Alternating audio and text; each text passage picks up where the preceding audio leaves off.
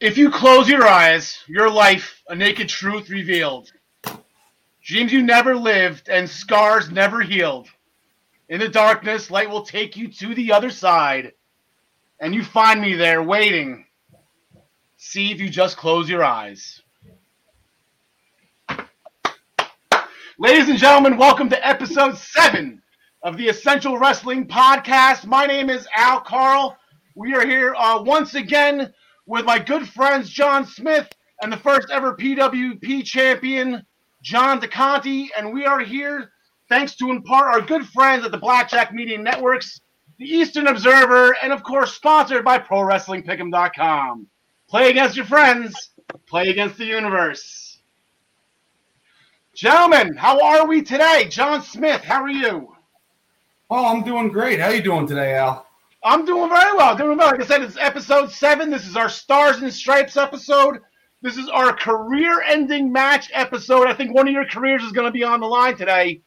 And not to mention, The Undertaker's going to go 1-0 in this episode. So this is going to be a fun one. John DeConti, how are you today? Very good, sir. Thanks for having me along again. And John, like I was mentioning you in pre-production in the gorilla position.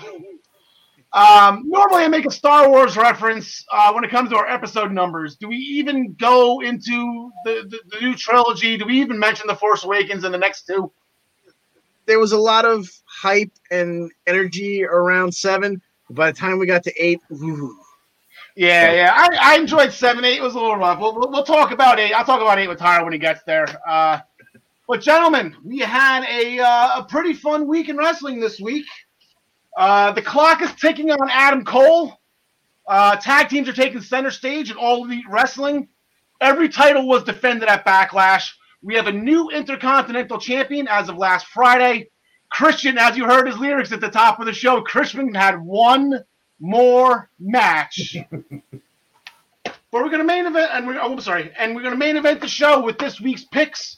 Coming up. There's no pay-per-views this weekend, but we have a lot of action coming up on all of the brands. But we're going to curtain jerk the show with the headline from Sunday night, the main event, the hyped greatest wrestling match ever between Edge and Randy Orton. John DeConti, you're kind of smiling and snickering down there on the bottom screen. Would you like to take us off? And any thoughts, questions, comments, criticisms? How did you think this went? Well, the match itself I thought was very good, but I thought it was absolutely awesome the way they started it. The single spotlight on the old MSG dual microphones, the voice of the Fink, and then they immediately ruined it with the piped-in crowd noise. Oh, you didn't like the crowd noise? Well, Tom Phillips did mention before the match that they were going to do that, so I'm actually happy they didn't try to insult our intelligence Well, by yeah, just doing it, you know? Yeah. So, but yeah, honestly, my fiance can attest to this. I legit teared up when I heard Howard Finkel's voice. Absolutely. There was a tear in my eye. John Smith, your thoughts?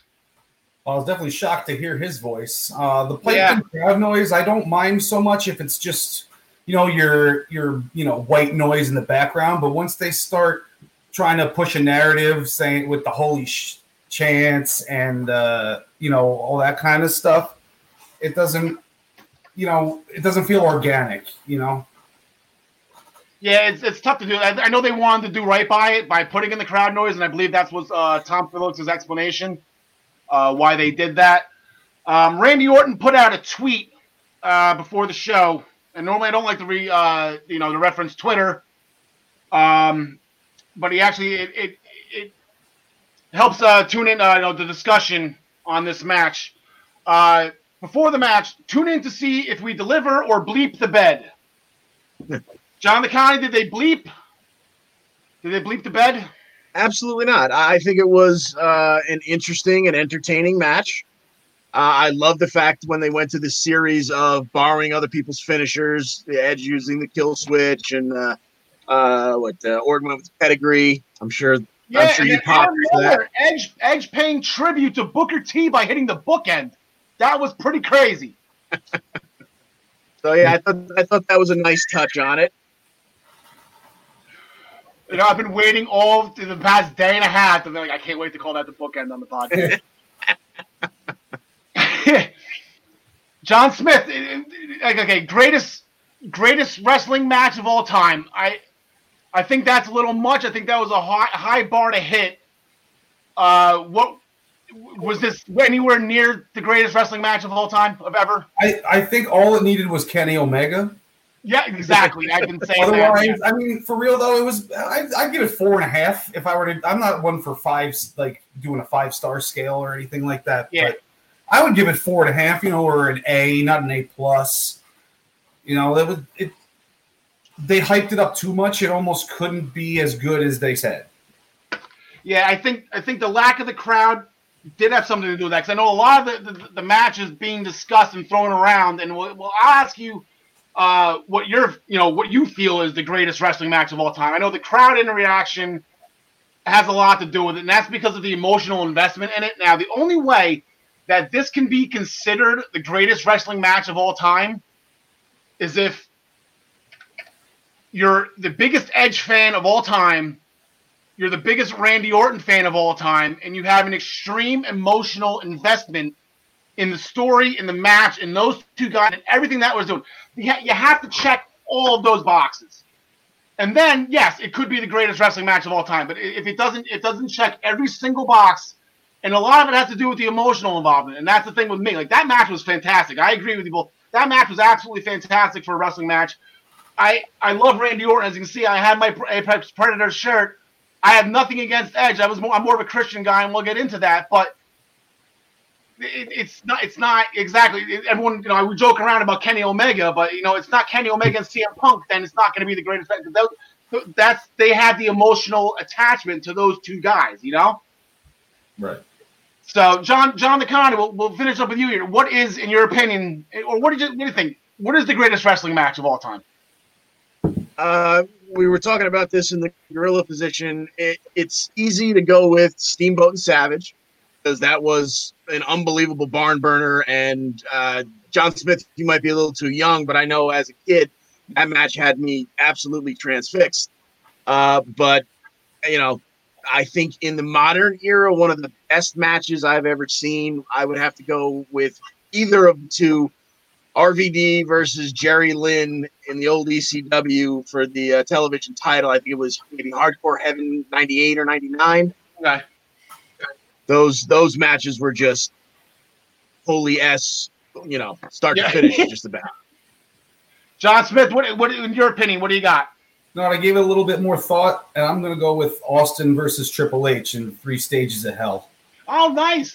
You see, but you're with me. You're a huge Triple H fan. My greatest wrestling match of all time also involves a Triple H, but you had the emotional involvement in it. You know what I'm saying? The crowd was into that match, and the same thing with ECW. Oh my God, any type of ECW crowd with Rob Van Dam is going to be nuts, and it's going to be emotionally invested in. And I think that's why, years ago when Okada and Omega fought at Wrestle Kingdom, that was probably just the mother of everything that was going on. That 80,000 people 100% invested into that match, and it was an amazing match.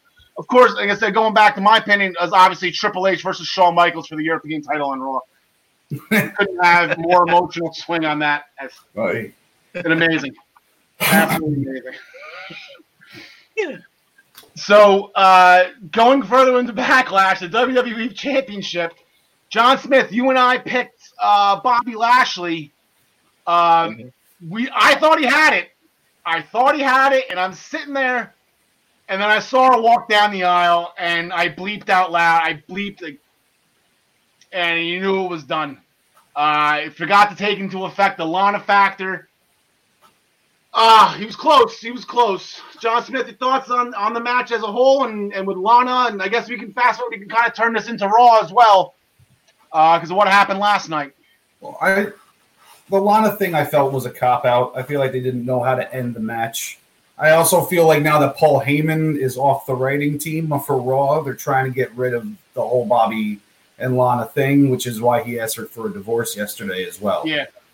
So, I didn't take that into consideration, like you said. I thought that they were building up his, the full Nelson? I thought they were building that up as such a strong move for the past month that I thought he was going to actually make him pass out with some interference from MVP. But I thought that was and he got him in before the match started. That was another reason. There was two things.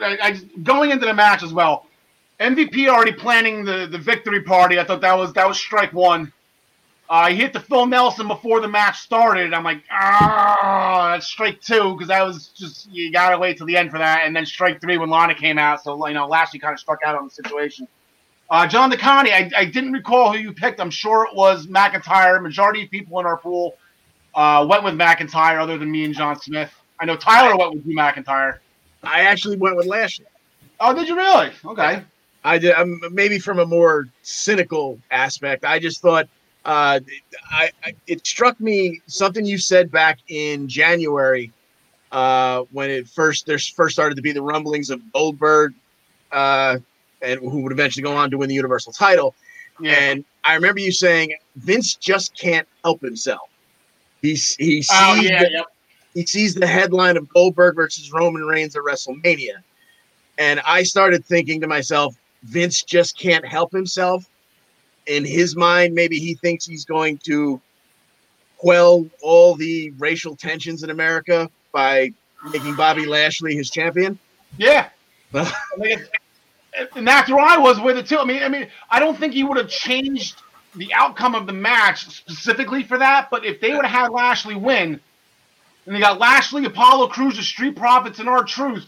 Exactly. That's a very powerful picture you could have taken, and that's part of the reason why I was rooting for Bobby. But I have nothing against Drew. And like I said, they had the rematch for the tag titles, it was a tag team match for the world title on Raw.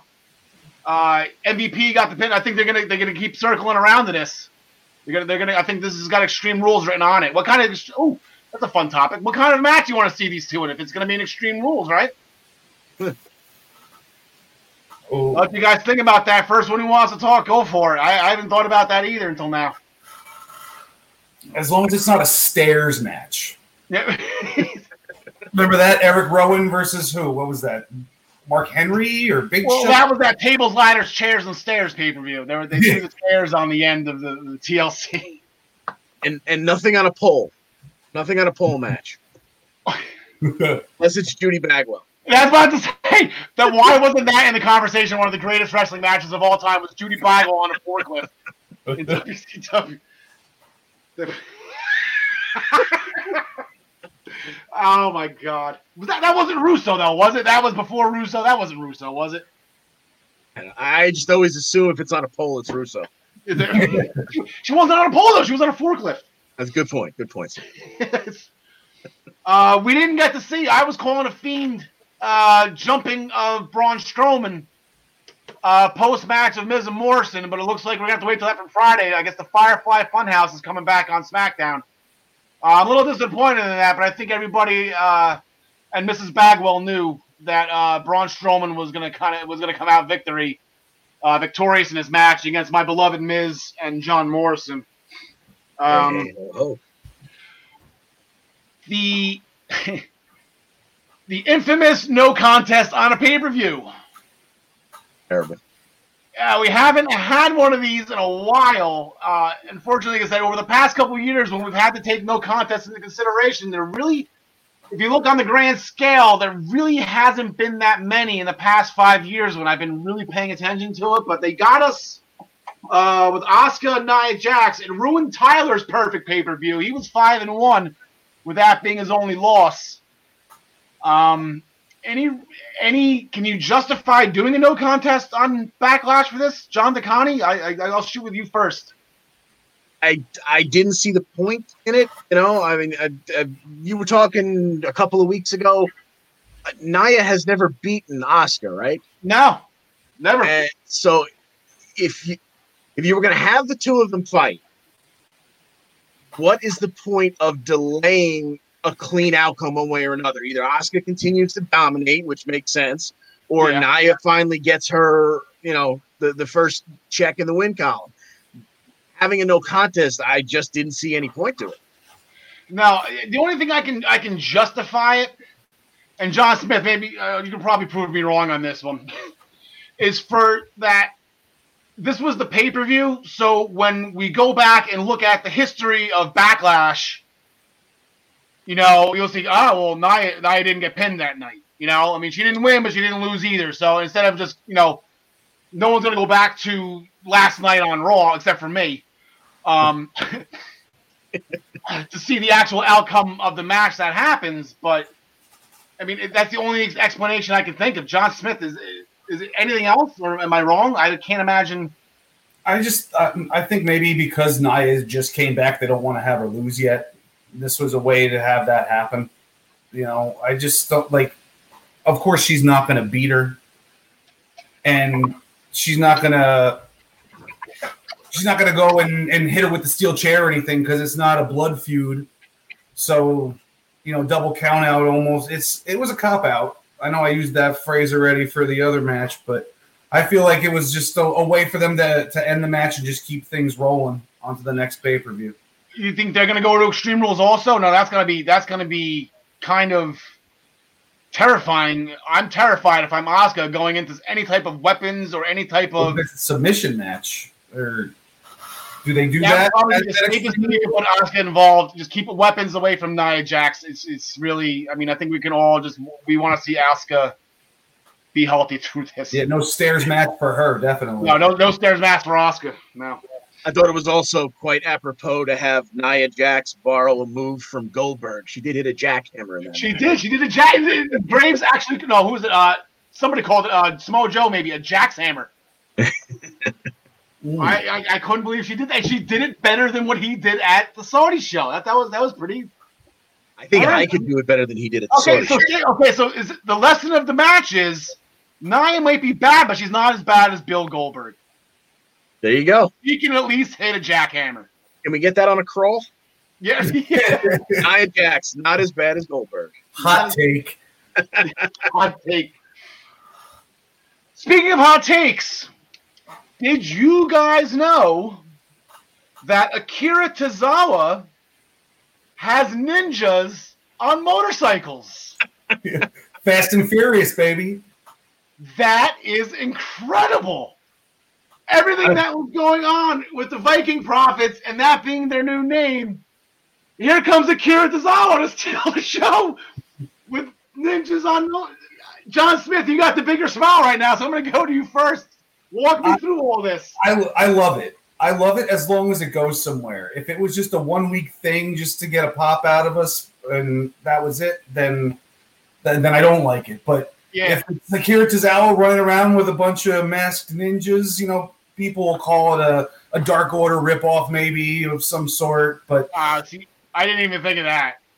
Yeah, but you know how the internet trolls are. Yeah, I know. Masks with a leader. But all WWE does is rip off AEW. Meanwhile, just remember, guys, in 2 weeks, Fyter Fest. Remember, it's too big for just one night.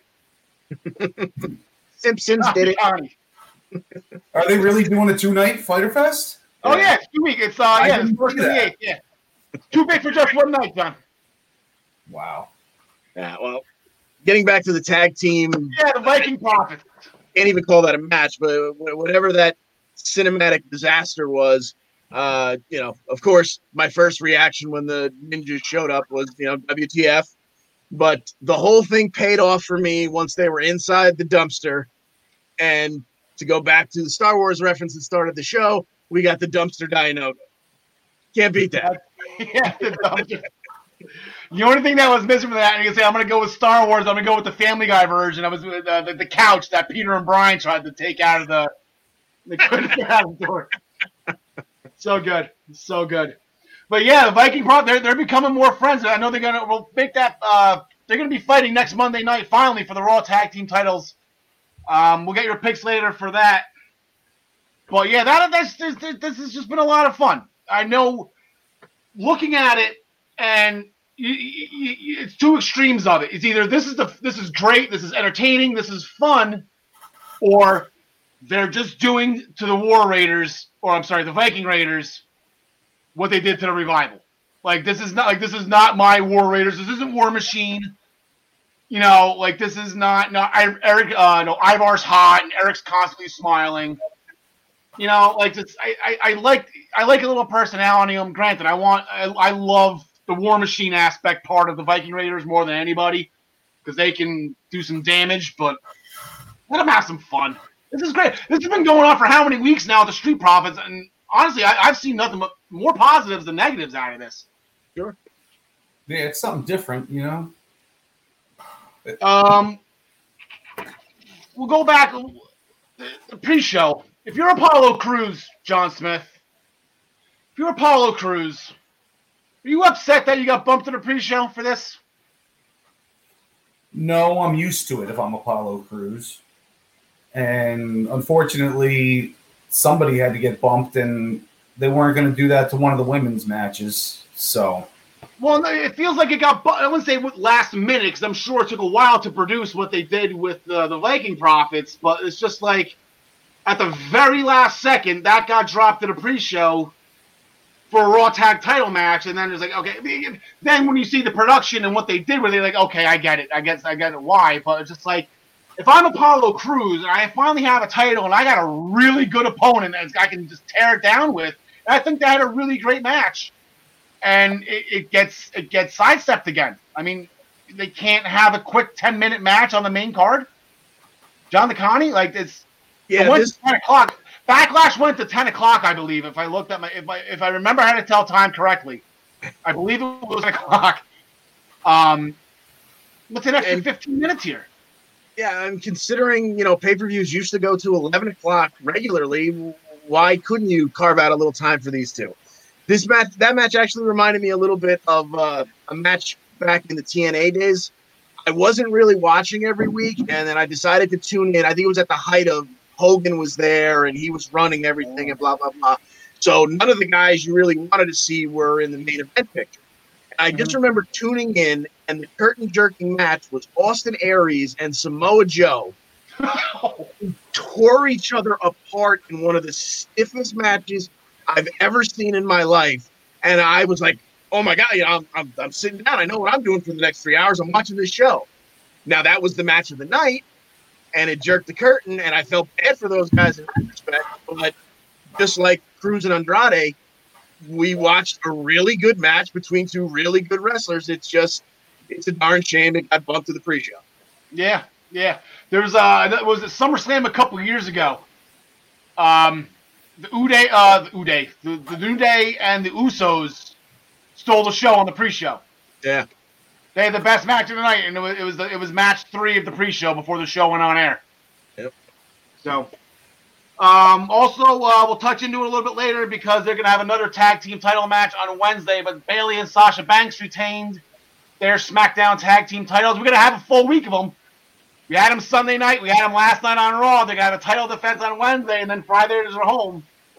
And then another potential match next Monday. Like, this is going to be a lot of Bayley and Sasha Banks. John DeConnie, I'll ask you because I know John Smith's answer. John DeConnie, are you okay with Bayley and Sasha Banks? right now. I was really looking. I had picked the Iconics in the PWP pool, and maybe I'm a little, jaded. I really enjoy them. I enjoy them in the way that they aggravate me, especially Billy Kay. Peyton's lovely to look at. Billy drives me nuts, but for some reason I really like them. And I thought it was. You gotta be joking me. I thought that was a great opportunity in the 3-way for them to take the belts off of Sasha and Bayley without making them look too bad.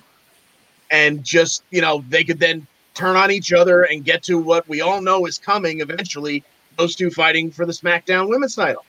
Yeah. John Smith, I know you're not the biggest athletic supporter of women's wrestling like I am. But I tell you what, the way the match started, the way the groupings were, it was Nikki Cross, Billy Kay, and Bayley start for it, but then they each made the tag in, and you had Alexa Bliss, Sasha Banks, and Peyton Royce, and I had a little bit of a smile on my face. Those are 3 of my favorites right there. John Smith, your thoughts on the match in general?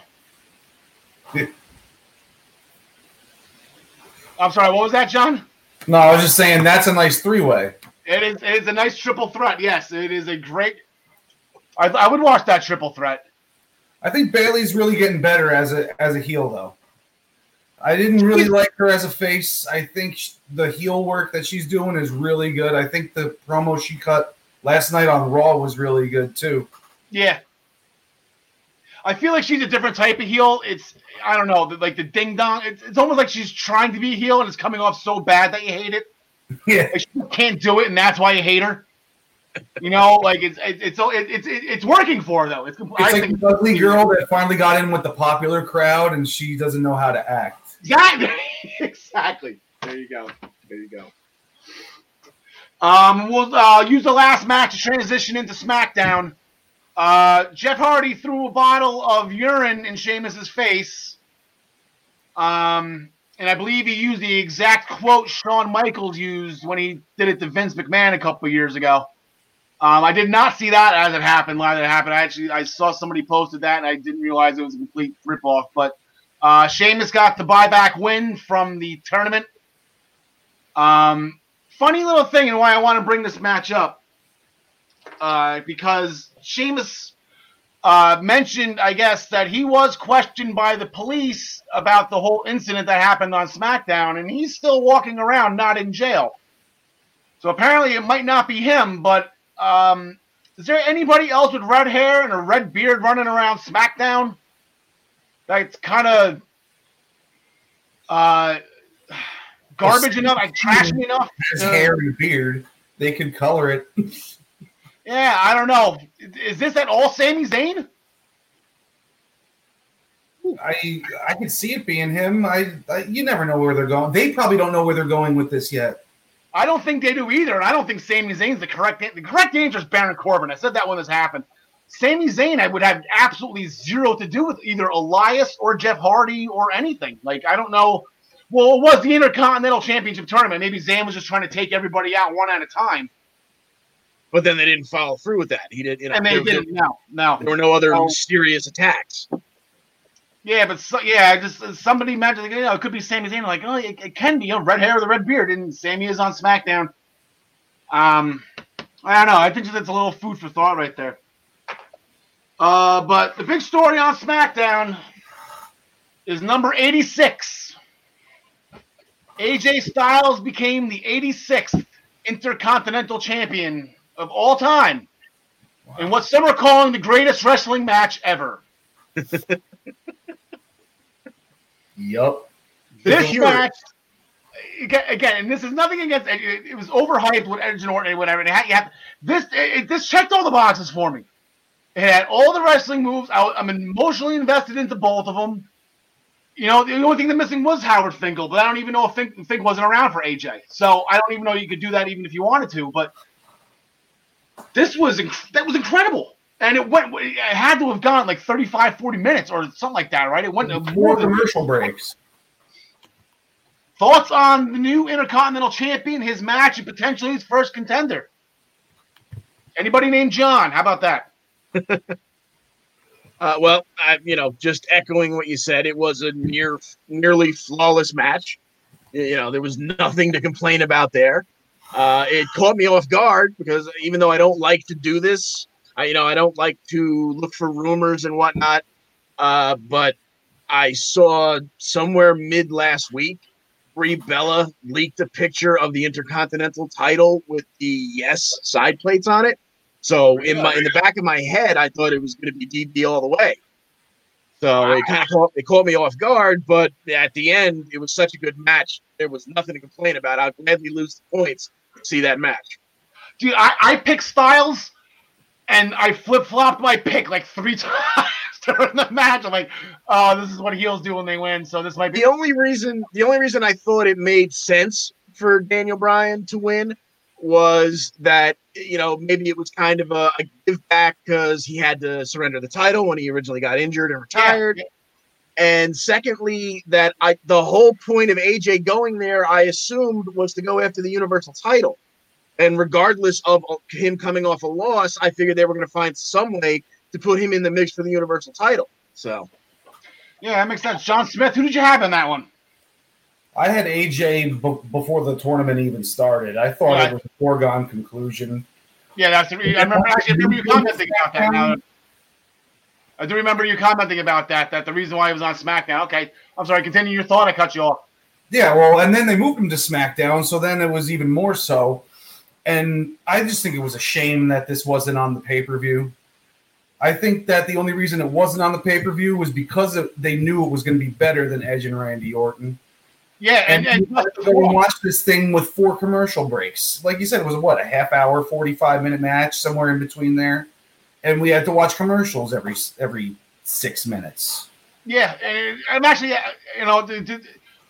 to agree with your point, but to go against it at the same time, the fact that they did go 30 minutes and they were able to have that they wouldn't be able to have that type of match at Backlash. Not if Orton and Edge are taking 45. I mean, there's not even room for Apollo Crews and Andrade, let alone Daniel Bryan and AJ Styles. So, I mean, I kind of get it.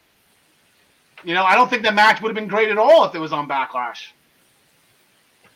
And then one more point with SmackDown, and we'll move forward, and that's Shinsuke Nakamura got a pinfall win. I believe he pinned Kofi. Nakamura and Cesaro squeaky clean win over the New Day. Do we get a ladder match? John DeConnie, do we get a ladder match at Extreme Rules? Sure, why not? I mean, that match, I mean, you look at those names, Cesaro, Nakamura, the New Day. You're thinking that's going to be a barn burner. That match wasn't all that fantastic. It had a couple of awkward moments and whatnot, but I was actually happy at the end of it that they got the roll up on Kofi, because that tells you, all right, now they're going to get their title match, and now you can just let them play. And I have no doubt that it will pay off. You want to see a ladder match at Extreme Rules, John Smith, or do you have something else in mind for these guys? Because, I agree with John DeConnie. These guys can kind of tear it up. I'd love to see them in any sort of tornado situation, whether it's a ladder match, as long as all 4 guys are involved and, they're doing some cool stuff, I'm down. Yeah, good, man. Yeah, that's. I really hope that gets the time and the effort that it deserves. Because again, they could have easily that match. It was like the Friday before pay-per-view. When I saw title match added to Backlash on Sunday, I'm like, all right, cool. They put the SmackDown. Oh, wow! They put the Street Profits and okay. So I think they're delaying this. Maybe have they got what do we have? 4 weeks till Extreme Rules, July 19th. I don't have my calendar in front of me, but we have a decent amount of time before the next pay-per-view. So I don't know. Hopefully they can spread this out equally and positively to the point where it'd be a nice build for the pay-per-view.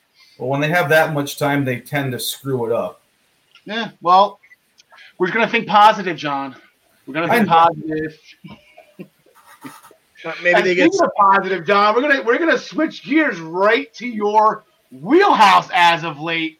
John Smith has been chiming in comments on the past couple of weeks of the Extreme Wrestling Podcast, pretty much nailing NXT to a pinpoint to complete 100% accuracy. John Smith. So I'm gonna fire a match and we'll start it off. The Undisputed Era. Let's go right down the show list. Undisputed Era, Vow and Revenge. On Dexter Lumis. He had his match with Adam Cole. Talk to me. Love Dexter Lumis. Love the way that his character's going. And I just want to say that I told you so. Because when Scarlett came out at the end and put that little hourglass out there, it just showed you that Karrion Kross is going to be the next NXT champion. Maybe they're going to have Keith Lee do a little program with Cole beforehand. Maybe that'll end up in a, double count out or a no contest because of interference by Kross. Yeah. In fact, I might even call that right now. Okay.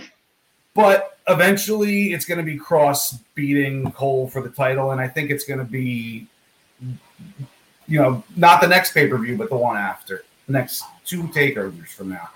2 takeovers from now. Okay, so that's going to take you to November. Are they going to stretch this out to November? Well, when's the next one? August? Yeah, SummerSlam. Now they go. They usually have kind of like one. You know what? Then he's winning it in August. He's gonna win at SummerSlam weekend. Yes, he is. Now, John DeConnie. The reason why I differed from from John Smith's point, not that I have anything against Karrion Kross. According to my timeline, I have him not the next champion, but the champion after. It's the heel versus heel thing right now. It's very not happened too often. Yeah, it would make sense to have someone like Keith Lee come in between. And also, it leaves me wondering, Finn Balor is back on NXT.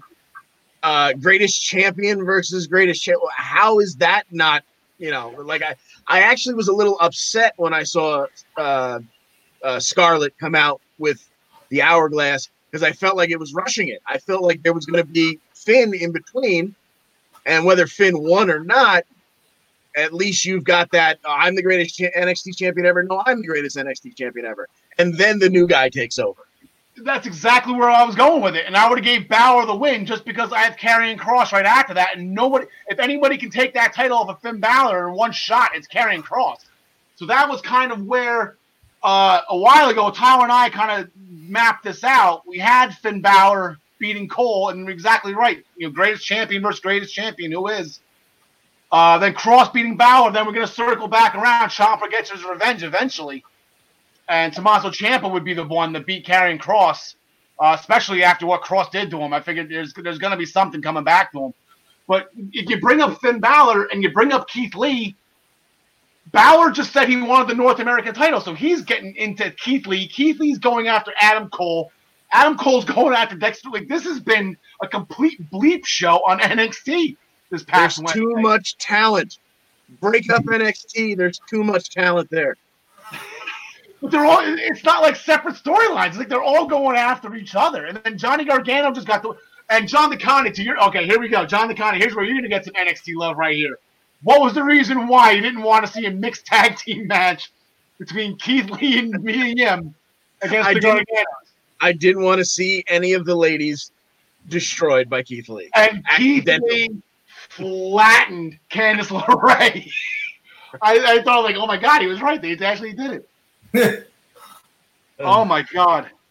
Had me thinking of Bobby Heenan calling King Kong Bundy in the 6-way tag with the 4 little people. Well, yeah, there you go. It's King Kong Bundy. What do we do with Bundy? Lord Littlebrook and the Little Beaver, I believe, were 2 of them. What do we do if, what are we going to need if Bundy splashes one of the little folks? A spatula.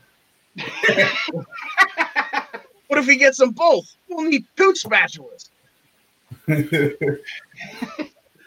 So here we go. We can do the heel versus heel thing, though.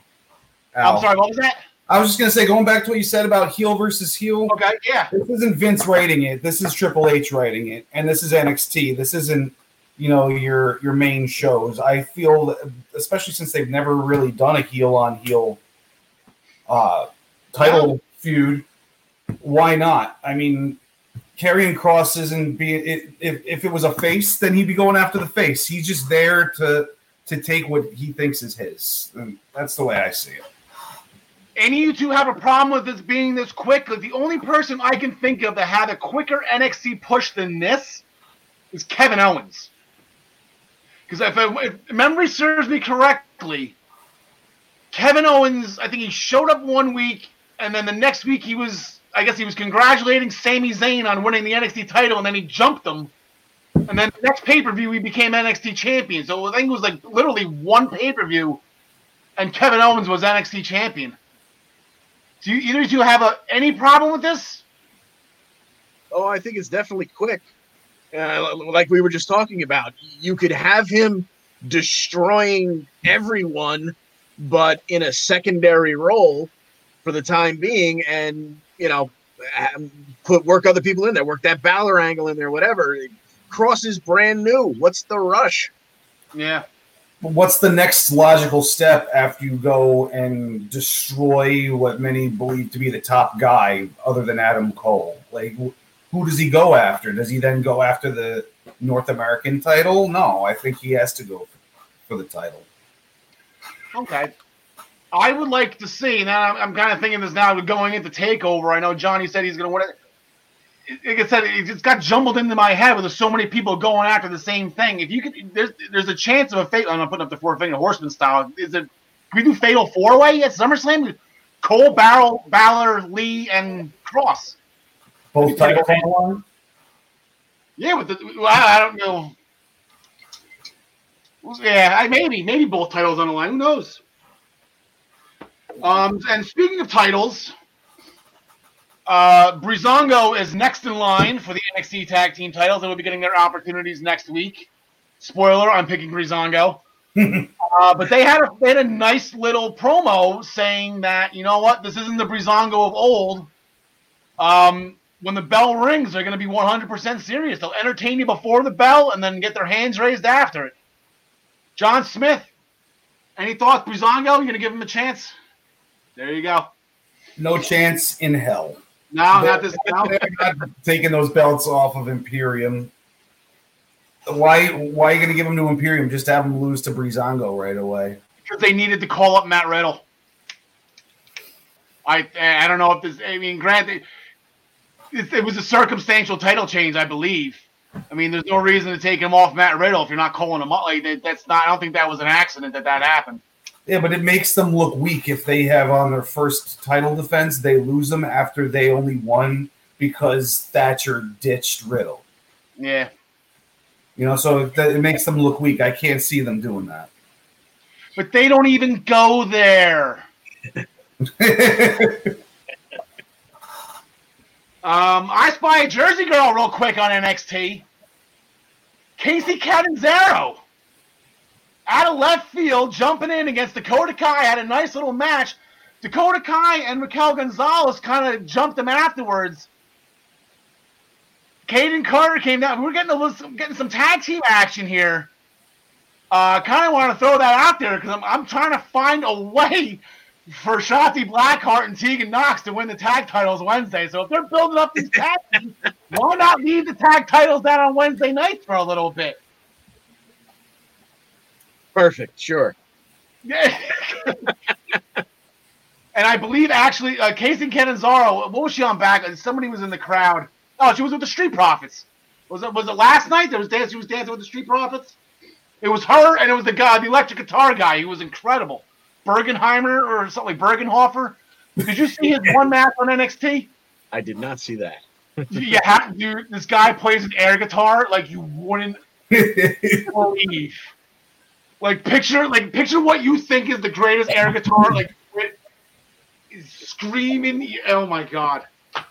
He actually had that NXT episode. The crowd was actually chanting for an encore. So Triple H sent them back to do an encore, and it was a WWE exclusive after on the website.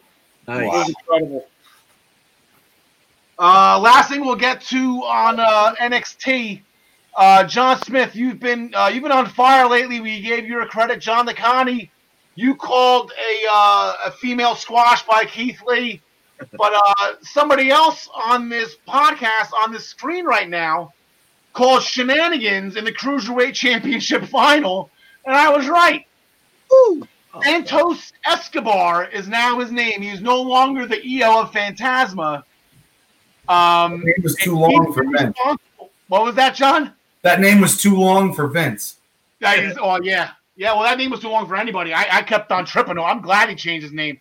I kept on tripping it over it every time I tried to pronounce it. But don't worry, because we will be calling Dominic Mysterio El Hijo de Mysterio in honor of going forward, just to make sure that Phantasma's legend lives on.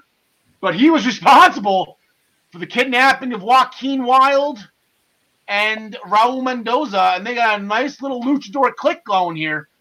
He removed his mask, and I believe this was what the original plan for him was intentionally. I don't know. But I'm going to toot my own horn on this one, but he did grant Drake Maverick a rematch for the Cruiserweight title. They didn't say when. But, John, now you are Mr. NXT predictor, John Smith. You're going to give Drake a shot now that is post. Absolutely not. No, because I think there's also two other luchadors. There's got to be, because what were their names again? Mendoza and Wilde. And Raul Mendoza. By two other luchadors. So yeah, I don't know who kidnapped them. Yeah, there's more of them. Yeah, so there's just like a whole factor. Maybe it's like the Foot Clan. It's possible. But the problem is, the reason, I mean, this is pretty cool. I like what they're doing here, but they're not on motorcycles and they're not ninjas. Right. They don't have the Shaquille O'Neal looking dude to back them up. Yeah, exactly. You know what the funny thing? I first thought it was Titus O'Neil, and then when I was told it was wrong, I guess it was one of their developmental talent. And then when he got in the ring on Monday, I'm like, dude, that guy is actually huge. Like, the camera wasn't doing him justice the way they were shooting it. Yeah. You know, that is a big boy. The guy's got to be 7 feet tall. Yeah. Yeah, he's a freak. I like that we don't know who he is, though. I like that there's some wonder to this. Yeah, it's somebody identified him on the internet, and I don't know the name. I couldn't even pronounce the name. I don't know where he's from or what he's about or when he signed. I have no idea. But to be Akira Tozawa's number 2, that's pretty cool. And then, like I said, Santos Escobar, he's got a number 2 and a number 3.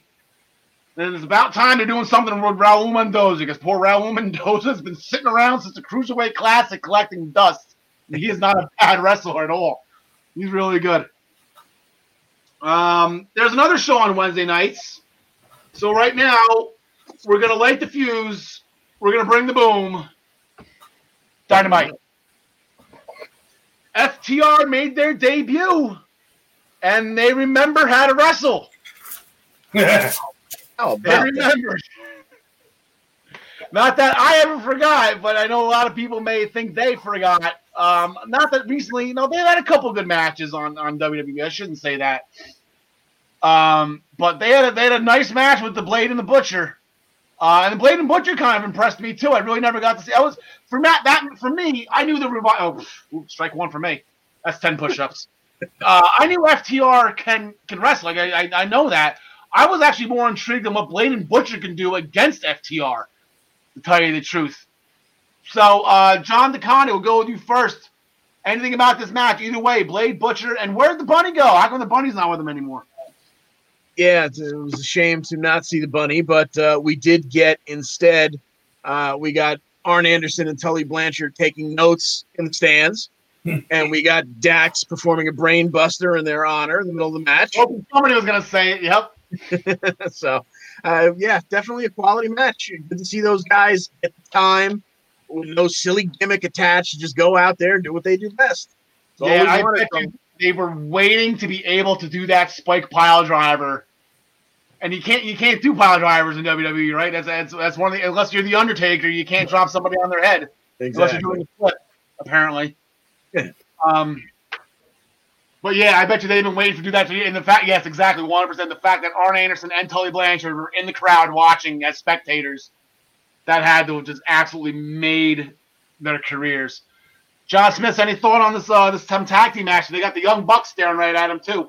Yeah, it was a nice throwback type match. Something from that reminds me of early '90s WWE style, or no, not WWE style. Sorry, NWA style. But after the match, very painful promo by Matt Jackson. Very painful. I can't stand them on the mic. I like what they do in the ring, but they have too much carte blanche when it comes to what they're able to do on the microphone. And it always seems so scripted to me. Yeah. And that's funny. I don't think they have anybody writing their lines either. And you say it's scripted.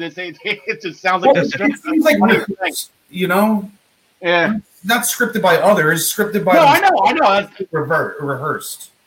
Irony can be pretty ironic sometimes, It's just because it's not scripted doesn't mean you can sound scripted, Yeah. It's contrived. It's just not well contrived. Exactly.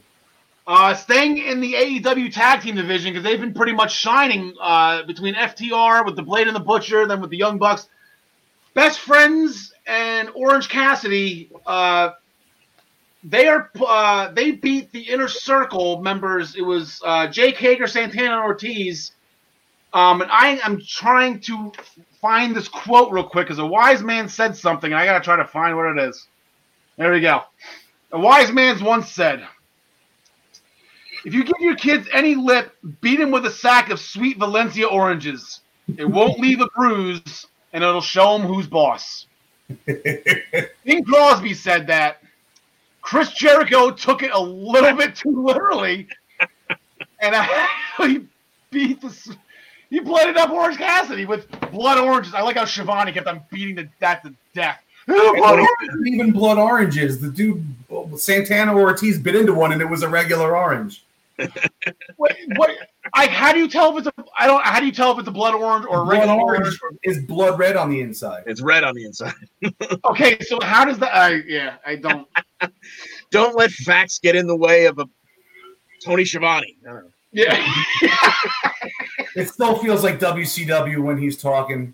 It does. God, I cannot stand him. I was never the big Schiavone's fan. I'm still not. Penzer's the same way. It kills me listening to Penzer on Impact. I don't know what it is about David Penzer's voice, but it just drives me nuts.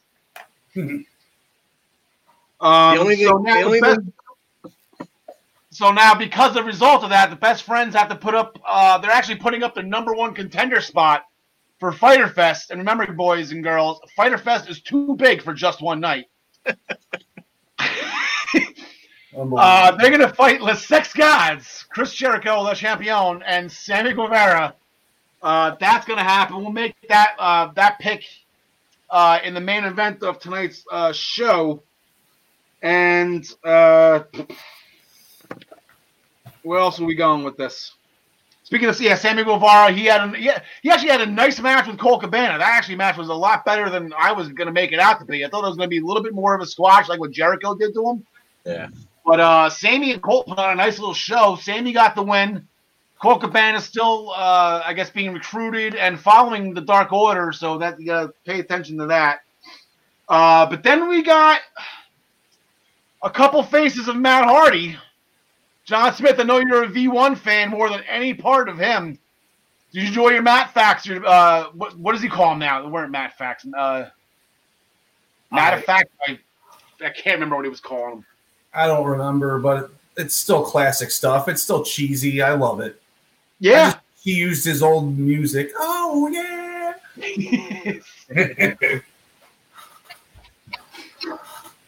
John DeConnie.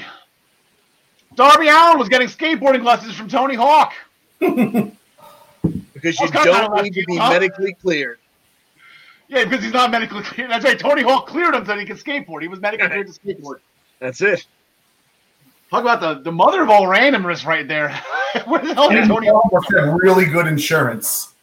Yes. The hell of a good get to just drop it in for a 2-second segment. Yeah, just to watch Darby Allin try to do Darby Allin. What's he trying to prove doing that move off the top of the ladder over and over again? Yeah, the bomb drop off the ladder. I can't do it. I was never really good at skateboarding. I know all the Power and Peralta and the Vision Streetwear and the Bones Brigade videos from way back when Tony Hawk was a teenager, but I never really got anything past that. Cody Rhodes, title defense #2 against Mark Quinn. Last week I was calling him Mark Queen. I apologize. I haven't seen Private Party all that well enough to know their members' names and pronounce them correctly. So to Mark Quinn, I apologize. But he took Cody to the limit. Cody's letting these guys stick around for this TNT title and having good matches. And then Jake Hager comes out. And then we had a little bit of a bleep show towards the end of AEW. A lot of guys involved. The Inner Circle, Matt Hardy. John DeConnie, any thoughts? Any questions? I don't even know where to begin with this one. Yeah, well, nothing much to say other than it put some exposure on Quinn, who obviously can go. It makes Cody look real good as he continues to bring out the best in these lesser known guys. And all right, now we know where we're going with Fyter Fest. Hager and his Hager bomb versus Cody. Yeah, and then and Mark Quinn, to his credit, he was selling an injury to that whole entire match. Remember, he did like 3 flips in a row to the outside, and he was limping and going slow, but he was still bouncing like he was shot out of a cannon to get off the top rope. I thought that was Kayfabe, really baby. on Mark Quenn's part. John Smith, did you watch that match? Did you watch the main event? I kind of zoned in and out of that one. I'm not a big fan of Cody, so I tend to not pay too much attention when he's on the TV, unfortunately. And it was Loomis versus Cole going on at the same time, so I was over on the other channel, and then I never caught up with the end of AEW. Yeah, I'm all about Cody putting the title on the line against these guys that he randomly, wouldn't get the opportunity for him, like Mark Quinn. But that, I don't know if they put Mark Quinn in the main event. Like, that's kind of, when you got Adam Cole and Dexter Loomis, when Dexter Loomis has abducted two of his buddies, 3 days beforehand. You got to tune in just to see whether or not he blinked. Yeah. All right, so then we got some matches coming up in AEW. We're rolling right through this, guys. We're steamrolling right through this. Monday Night Raw last night. I got the text earlier to set my DVR from a good friend of mine named Kenny P, who actually just sent me my new Tito Santana autograph plaque back here. If you guys notice a little difference in my set. Tito Santana, homegrown talent, not homegrown from Roxbury, but he lives here in my hometown in Jersey.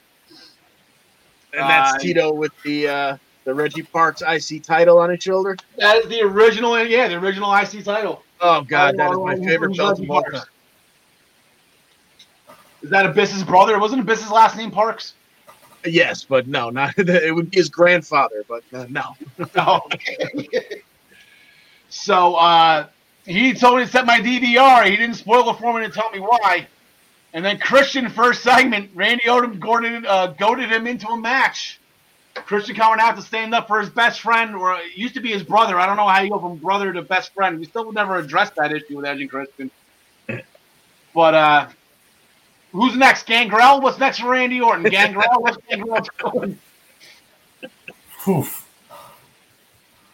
I don't know where they're going with this.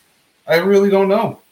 Yeah, it turned. Well, fast forward to the end of the night. Ric Flair ends up low blowing Christian. Christian gets booted in the head for his efforts to save his friend and whatever and then taken out potentially on a stretcher. I don't think they got that far after the show went off. But I'm all about Evolution getting back together again. But Flair didn't even stick around for the match. Like, he just low blowed him and bounced. Like, that was the most confusing part here. Are they going to be together? What do you think, John DeConnie? I don't know. Yeah, I really have no idea where they're headed with this. I mean, if Edge is truly injured, and you originally had plans for SummerSlam with him, those plans are gone now. Well, what are they trying to do? Are they trying to slow things down and find people to kind of proxy for him until then? He's certainly not going to be back by SummerSlam. He's 46. No, Randy Orton gave the medical update. Edge will be back July 2029. Exactly. I don't think even Vince can find enough BS to stretch it that long. Now, John Smith, is this going to continue with Christian? Like, is he? Are we doing the exact same thing happened when Edge retired and just having Christian fill in for Edge the rest of the way? I think they just scrambled to figure something out yesterday, and I think eventually they're going to do a cinematic match with Randy and Edge, like a real cinematic match. Yeah, like where his arm is in the sling because he's injured, and it's going to be more like a movie, like the Undertaker thing. Okay. So that way he's not in any danger of getting actually re-injured or anything like that. Sneaky match of the night. I almost jumped out of my chair. We're going to go back to Apollo Crews for a second, but Shelton Benjamin, God, I miss him so much. Benjamin. Oh, Shelton Benjamin. Oh, that's right. He had the Uso. Shelton Benjamin. Oh, I would love to do something. You know what? I guess MVP getting involved here, trying to talk to Crews turning him down. Shelton Benjamin as a heel. John Smith, you want to see Shelton Benjamin join MVP, join Lashley? I'd love to see that. I'd love to see him get used and be on TV more. He's still got it. He still got it. 100%. He never lost it. I mean, I guess he was wrestling ever since he's been away, but ever since when they re-signed him, I almost jumped out of my chair. I was so happy when I heard that they re-signed him. And then it's like more intimidating now that everybody in WWE is smaller than they were 15 years ago. Yeah. John DeConnie and more Shelton Benjamin love. We need it. He needs it. Oh yeah, Shelton Benjamin is so good. Why is this man not, only on TV once every 6 weeks? You see somebody pass him backstage, or once every 2 months he gets a match. Come on! I tell you what, if MVP can land Shelton Benjamin, and then he's got to land, and I've been saying this for months now, and you can go back to the Facebook, the Off the Top Rope Facebook page to call me out on this. How long I've been saying this? MVP needs to get Ricochet and Cedric Alexander. And let the four. That's a nice faction right there. All right. Can I ask one question? Sure. All right. Some of the biggest moments or most memorable things in terms of merch, in terms of memories, are in the history of wrestling. Yeah. The Four Horsemen. Yeah. NWO. Yep. D-Generation X. Okay. Why does Vince McMahon hate factions? I don't know. I mean, is there some explanation that I have missed for the last 20 plus years that why he shies away from stables and whatnot when they look at what Triple H is doing on NXT with Undisputed Era. They just bring goodness in wrestling.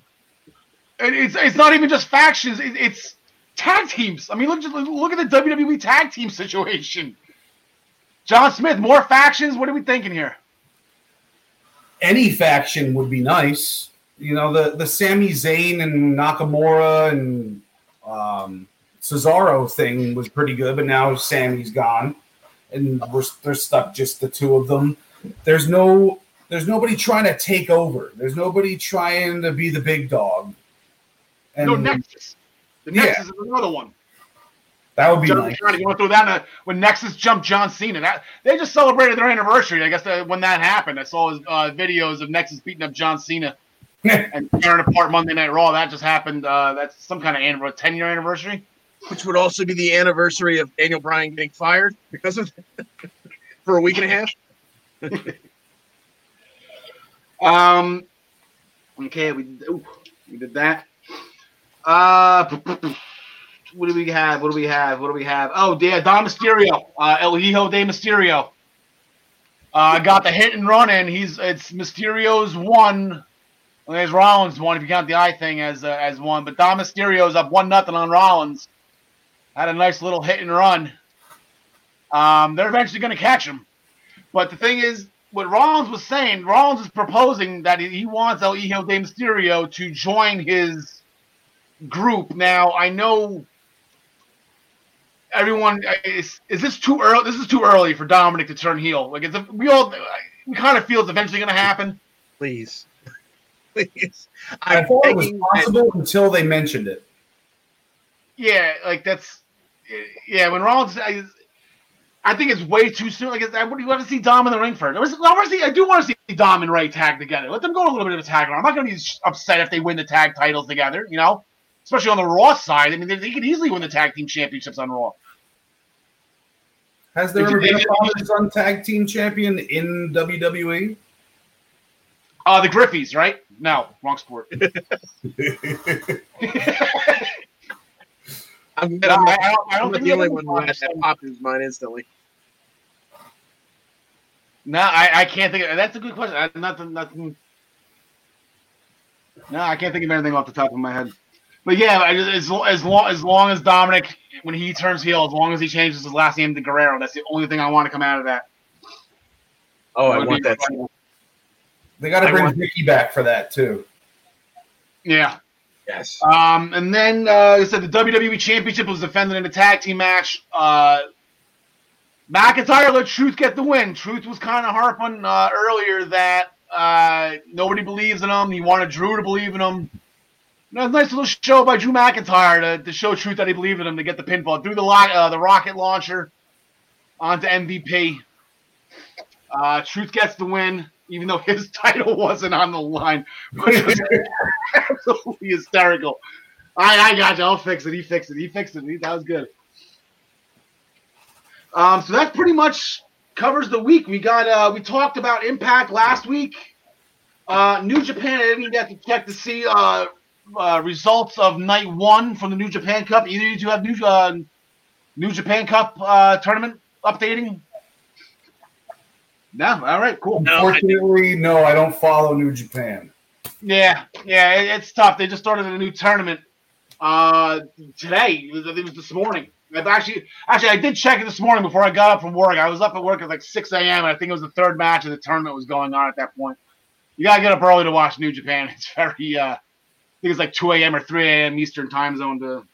Well, they used to be on Access TV. Where are they airing just online now? I think it's the same. It's the same as the WWE network. I believe it's $9.99 or whatever they're doing, or $8.99 for the New Japan World. I just Jericho was out there for Wrestle Kingdom 2 years ago. Yeah, John, we watched it together. That was a lot of fun. All right, so let me see if we can get together. I don't need this. We'll start picking some matches here.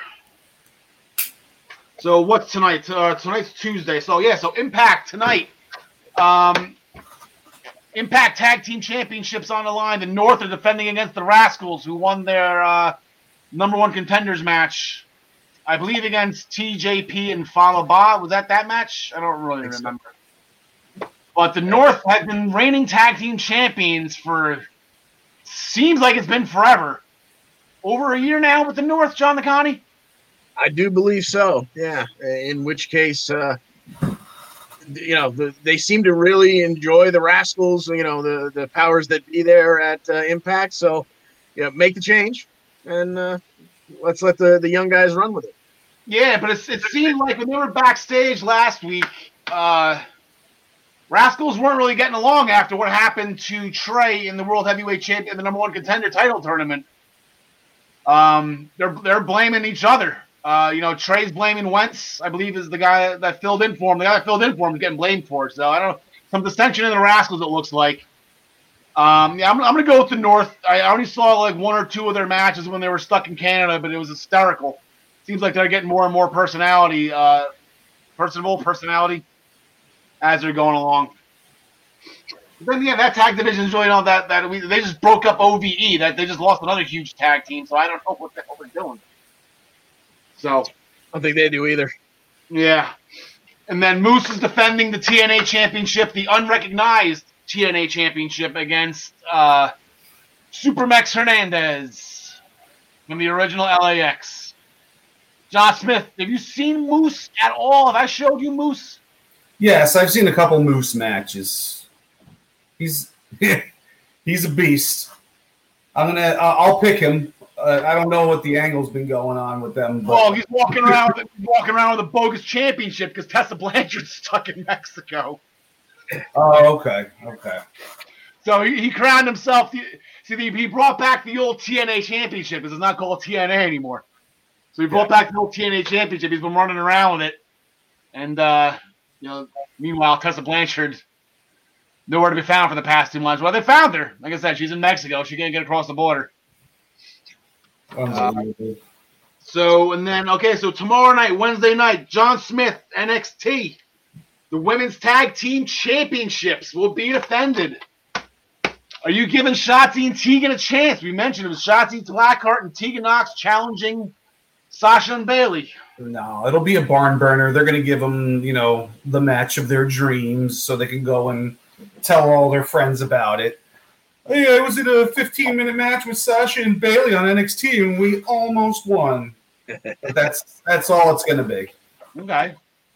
Feel good. John Nakani, what kind of ruins this for me, John Nakani, before you pick, what kind of ruins this for me? Because I think you're going to go with Bayley and Sasha, too. Those two have already accepted the challenge from the Iconics for Monday. And as we saw last night on Raw, next week's match was advertised. Sasha and Bayley versus the Iconics for the WWE Women's Tag Team Championships. So can Tegan and Shotzi, can they, you think Hunter can pull a string or two and they put one over on Vince McMahon and ruin the show Monday night? Well, I will give them credit for making sure the announcers at least made the effort to say, assuming they are still the champions. So Yep. they went to commercial break once by saying, "Oh, as long as they still have the titles, they will have a title match on Monday Night Raw." But I'm pretty sure they will still have the titles. You couldn't put, you know what? On NXT, they put up the question marks and said the winner of Backlash will face. They couldn't do that for Tegan and Shotzi. Like, you couldn't put up the winners of NXT. You know, they just couldn't put the female question marks against the Iconics. I mean, I know the Iconics specifically challenged Sasha and Bayley, but it's just like, come on, like, all we are saying is give Knox a chance. I'm going upset. This is Tegan's second crack at the Women's Tag Team Championship, by the way.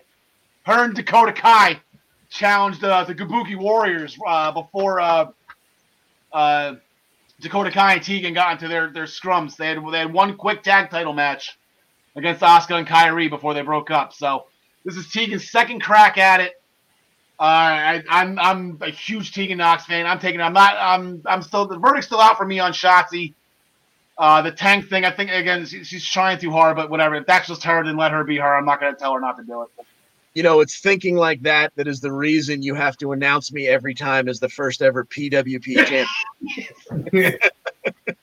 It's got all heart, no thought. That got me into trouble. That's what got me into trouble. Why I'm not the first ever PWP champion. I can't believe Triple H didn't beat Roman Reigns at WrestleMania. That's crap. And I'm gonna do it again. All heart, no thought. I'm going Breezango over Imperium. I'm calling 2 new tag team champions on Wednesday night.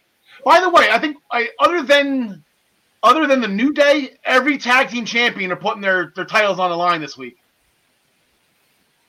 You got the North tonight, and then you got Imperium, and you got Sasha and Bayley.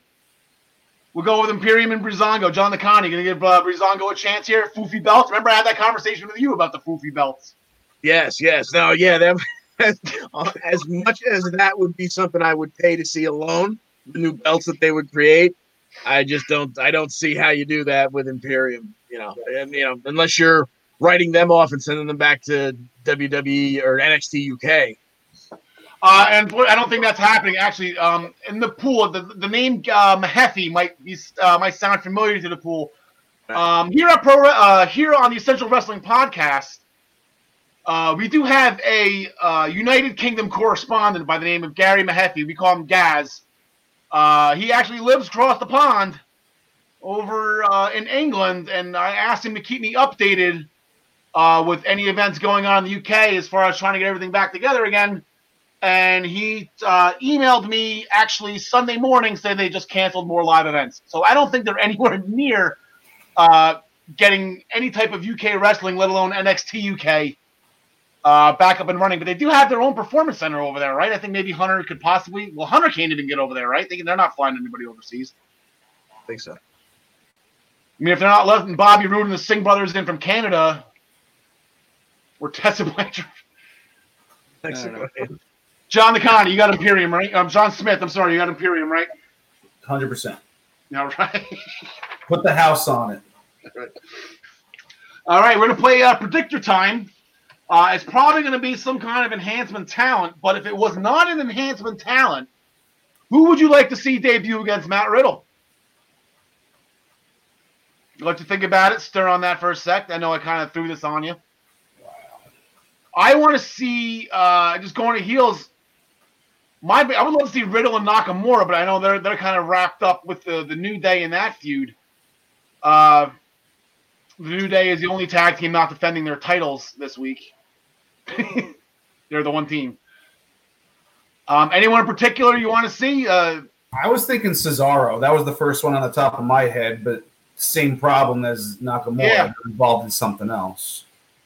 I was going to another one that just came to mind a little bit more to help put Riddle over would be Mojo Rawley, but Mojo has a little bit of an issue of his own right now. Just came out. No, who knows if this is true or not? This is how rumors start. Mojo got hit with the positive COVID test. That came out about a couple hours before this show started, so I don't know if we're going to see Mojo around for a little bit. John Nicani, anybody off the top of your head? I'm not thinking in the face versus heel realm, but in terms of maybe just put him in there with a technician, so we can really see him. Give us a good 7-minute match. Someone like Shorty G. Okay. I thought you were going to go with Drew Gulak on that one. They had a barn burner a couple of weeks ago in NXT, a couple months ago. That would certainly work as well. Yeah, I'd like to see Shorty G versus Matt Riddle. That would be great. Sick match. Apparently, Drew Gulak and Matt Riddle used to be some kind of tag team or faction or clique or in some other promotion. I can't remember what it is. Oh, really? On AEW this week, we got 2 huge tag team matches.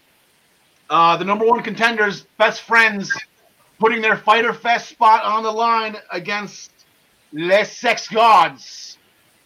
In turn, the tag team championships will also be on the line when Kenny Omega and Adam Page defend against the Natural Nightmares, and that's where the Bunny went, because the Bunny is with QT Marshall. Now, who is Dustin Rhodes to tell QT Marshall that Allie can't be at ringside? Like, what is this? I have not seen QT Marshall once have any issues being distracted. Okay, so they're holding hands and being all lovey-dovey and ringside. That's not a match. Like, QT will concentrate on the match, right? That whole thing. We have like brackets in front of us right here where it seems like the winners are going to go to Fyter Fest. You see any changes from Omega and Page versus Best Friends, or you got any upsets here, John DeConnie? No, I definitely see Best Friends holding on to their spot, if for no other reason than there's so much other things you can do with Jericho and Guevara, but specifically Jericho. So they, just having Orange Cassidy at ringside, that's going to bring eyeballs to the television. I mean, come on. So you want the Best Friends in that title match, and then you can just do literally anything with Jericho, and it's going to be entertaining. So use him somewhere else in the show. Yeah, John Smith. Yeah, I 100% agree with all that, and I got the Best Friends winning those titles at Fyter Fest. I'd like to see that happen too. Like I said, I feel like Page and Omega is going to be combustible at some point. And they're not a tag team. It's going to last as long. What's that? They're not a real tag team. Give us a real tag team as tag. And they have so many of them on that roster. They're 100% correct. They don't need You don't need as your first tag champs forever like that. But then what's the point in kind of putting the hostility within the elites? But like when there was the grumblings of Page was constantly ready to walk away from the elite, walk away from his tag team partner, it kind of seems like that's calmed down. You would think that would be front and center when they were ready to lose that, so then they could go on a nice, one-on-one, tour the world, fighting each other for the next couple of months. Exactly. Yeah. Exactly. 100%. I'm going to go. Yeah. Omega and Page. I feel like Dustin and QT and the whole Alley thing. They're whatever. They're just going to be distracted doing their own thing. That's his own storyline for whatever reason. So Page and Omega advance, and I feel like it's setting up for Jericho. You're right. You can do so much more with Jericho at Fyter Fest. You have to do Jericho and Orange Cassidy. Yeah. Blood Orange is on a pole match. Yes. That is definitely possible. Yeah, I do. You're right. Whoever, yeah. I can hear Siobhan now screaming and yelling. I will retract my earlier statement of nothing on a pole. You put Blood Oranges on a pole, I'm there. That's the exception. That's the one exception. As long as Jericho's involved, it can be anything on a pole, and I'll watch it. Unless it's Jericho on a pole, I don't need to see that. Cody, I believe, is still going to have. They did announce last week that he is still going to have his weekly TNT Championship tournament match or TNT Championship match. But they have not announced an opponent yet. This is going to be maybe his first open challenge, so to speak. I'm out of guesses right now. Jungle Boy was already one pick. I'm going to keep my mouth shut. I have absolutely no idea. I don't know who else does. Maybe Luchasaurus. I have no idea. I don't see Cody losing anyway. Marco Stunt. Marcos, that'd be fun. Just run through the Jurassic Express. And then, because that's going to set up, because Cody and Hager's already set up for Fyter Fest. And like I said, Cody's going to roll with this until Lance Archer decides he wants to come back and accept that open challenge. I'm still hell-bent on that. Yeah. In a similar note, okay, so now we have two comparisons. Just put the picks aside for a second. We have two comparisons here. So we have Lance Archer, bat out of hell, goes into his first match and loses, and then you have Karrion Kross, bat out of hell, and he wins, and now he gets. Is that the difference? What do we? It's Triple H versus Cody. Like, what do we? Who's right? Who's wrong? There's some conversation to have here. We have a little bit of time. We're not definitely running over. We got about 10 minutes left, so we can shoot the bleep on this for a couple minutes if you guys want. John Smith, I haven't really led with you in a little bit. You can start this one. I think it's the difference between years of booking by Triple H and months of booking by Cody. I think that Triple H knows exactly what to do with Kross, and I think that he's doing it the way it should be done. And I think what they did to Lance Archer in AEW was a shame because it totally killed all of his momentum. And you know that the guy that beat him is the one that booked the match. And it kind of just rubs you the wrong way, you know? Okay. Yeah, I think if you were not going to have Archer win that match, and clearly you weren't going to, Cody was going to, if he's never going for the world title, he was going to be the first ever terrible neck tattoo champion. Yeah. But if you weren't going to book Archer to go over, you should have had some kind of schmaz ending or low blow or something take him out of the tournament before the final so that then he could be, hell-bent on getting at Cody or the eventual champion being Cody and just let him go on a murder hawk spree. Yeah. Because, like you said, it stalled all his momentum, and then now when's the last time he was on TV? He last week he was I don't know if it was a junkyard or somewhere, but he was throwing garbage. He was in some kind of junkyard throwing stuff, and Jake Roberts actually sold it. Like, Jake Roberts was actually afraid of him. And he's like, listen, he was telling whoever the guy was trying to get the interview, he's like, dude, you shouldn't be here right now. Like, I don't even want to be here. Like, he's lost his mind. So they are going to try to make him more psychotic now, I guess. If you keep doing that for a little bit, just show him just being angry, consistently angry, until he finally does get his hands on Cody. I think Cody's going to be the first one he goes through. Like, if they just put him in some kind of random match against Marco Stunt again, like, it's going to do no help for him. I feel like he's got to go right for Cody, right for that title. But it's not going to be a Fyter Fest, so you're going to have to hold this off. I don't know if you hold out to All Out, which is September. That's kind of far away. So I don't know. Then the last match they have booked on AEW is Mackup Jakewell Friedman against. Now I just have to use his first name because he's not allowed to use his last name against Billy, because you can't use the last name Gunn. So we're back to calling him Billy. And my question is, are we going to see a Chuck spot here? Is Chuck going to come out and help him? That's the only thing that comes to mind when I see Billy without his last name. God, I hope so. You look so good to me. How many people have used that music? Oh, that's. I might go on YouTube and play. I would love to play for everybody right now listening. I don't think we're allowed to. I think we'll get the old YouTube boot if we put on any type of copyrighted music. It's unfortunate. But the one thing that is copyrighted that I can use is that these picks were brought to you by ProWrestlingPick'em.com. Join the Essential Wrestling Podcast pool to play against us and pick against us for pay-per-view events, or you can create a pool with your friends if you don't want to play with us. That's fine. We don't need you. If you have your own set of friends that you want to play with, Feel free to leave us out.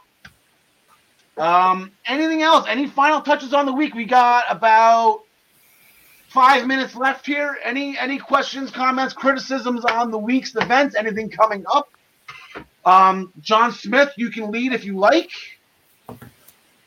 I just want to say I'm happy that Io Shirai finally became champion. I haven't been on the show since that happened, and I love the way she won. I love that she beat Charlotte Flair, but I don't like the fact that they couldn't have her pin Charlotte Flair.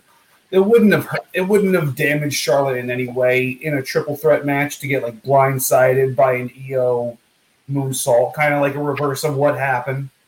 And so that kind of aggravated me the way that it ended, but overall, I just want to send out my love to Io Shirai and to Asuka too, because I love her more.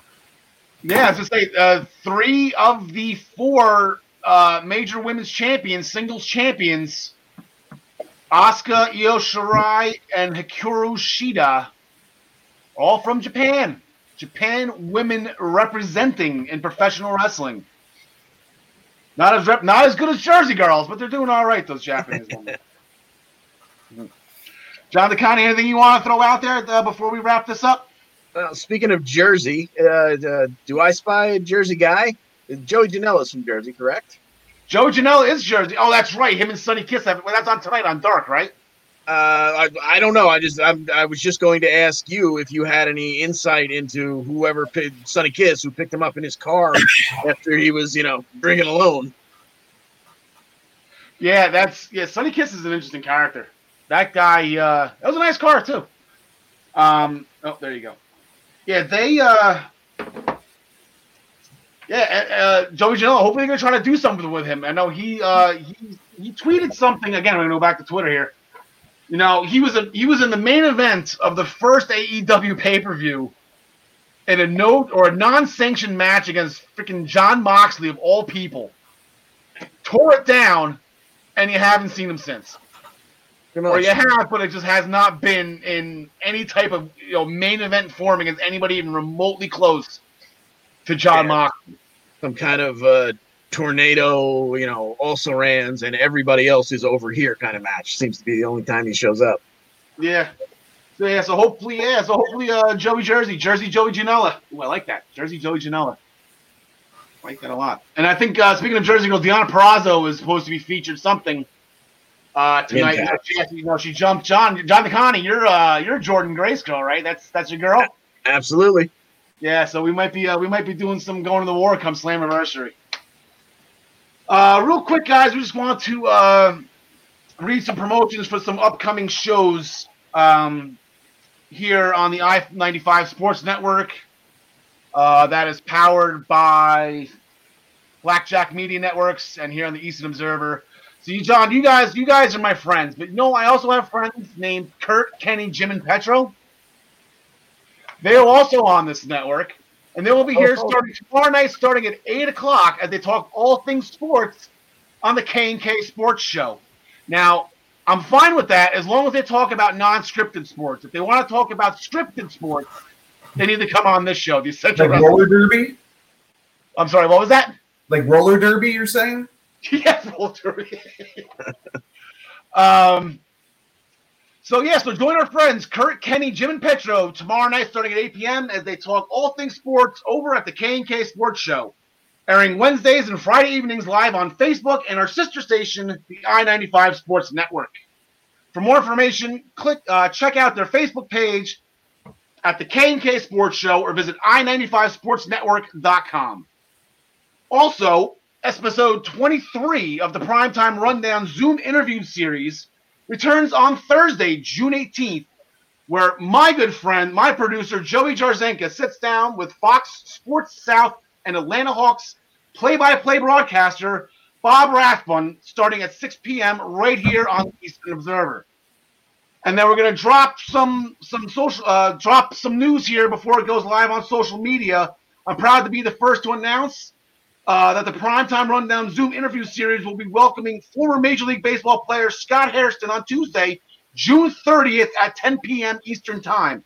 So we have a former Major League Baseball player here on the network Going to be sitting down with Joey Jarzenka, and that's going to be, again, on June 30th at 10 p.m. For more information on that, please go to theeasternobserver.com. Next week, myself, Tyler should be back next week. He had some things to do tonight. He does send his love. He misses everybody that watches. I know, John. There we go. Next week, we'll be right back here on Tuesday nights again. We're staying on Tuesday nights for episode 8. I believe episode 8. That was a double main event, if I remember correctly. I think that was the first WrestleMania where the world title didn't main event it. Anyway, that was a forgettable one. But next Tuesday night, we'll be back here live. Tyler will be back. John Smith, John DeConnie, thank you so much for coming in. I appreciate you accepting the hot tag. Anything else before you say we say goodbye here, John Smith? No, just thanks for having me on. And I just also want to say that when you watch Jon Moxley do a promo, it just reassures the fact why he's the champion. Yes, it is. It's going to be tough to take that belt off him. John DeConnie, you're going to close out the show with that infamous tagline. But anything else you want to say before that? Just thanks for inviting me along again. It's a pleasure sharing the screen with you, John Smith, and always a pleasure being in the back of your head, Al Carl, for the hot tag. Everybody, thank you so very much for watching here on the I-95 Sports YouTube channel here on the Eastern Observer. We are presented by ProWrestlingPick'em.com. Play against your friends. Play against the universe. For John Smith, for King Kong Bundy, for John DeConnie, my name is Al Carl. Alexa Bliss, we love you. John DeConnie, it's all yours. Thanks for joining us, and as always, we wish you the best in all your future endeavors.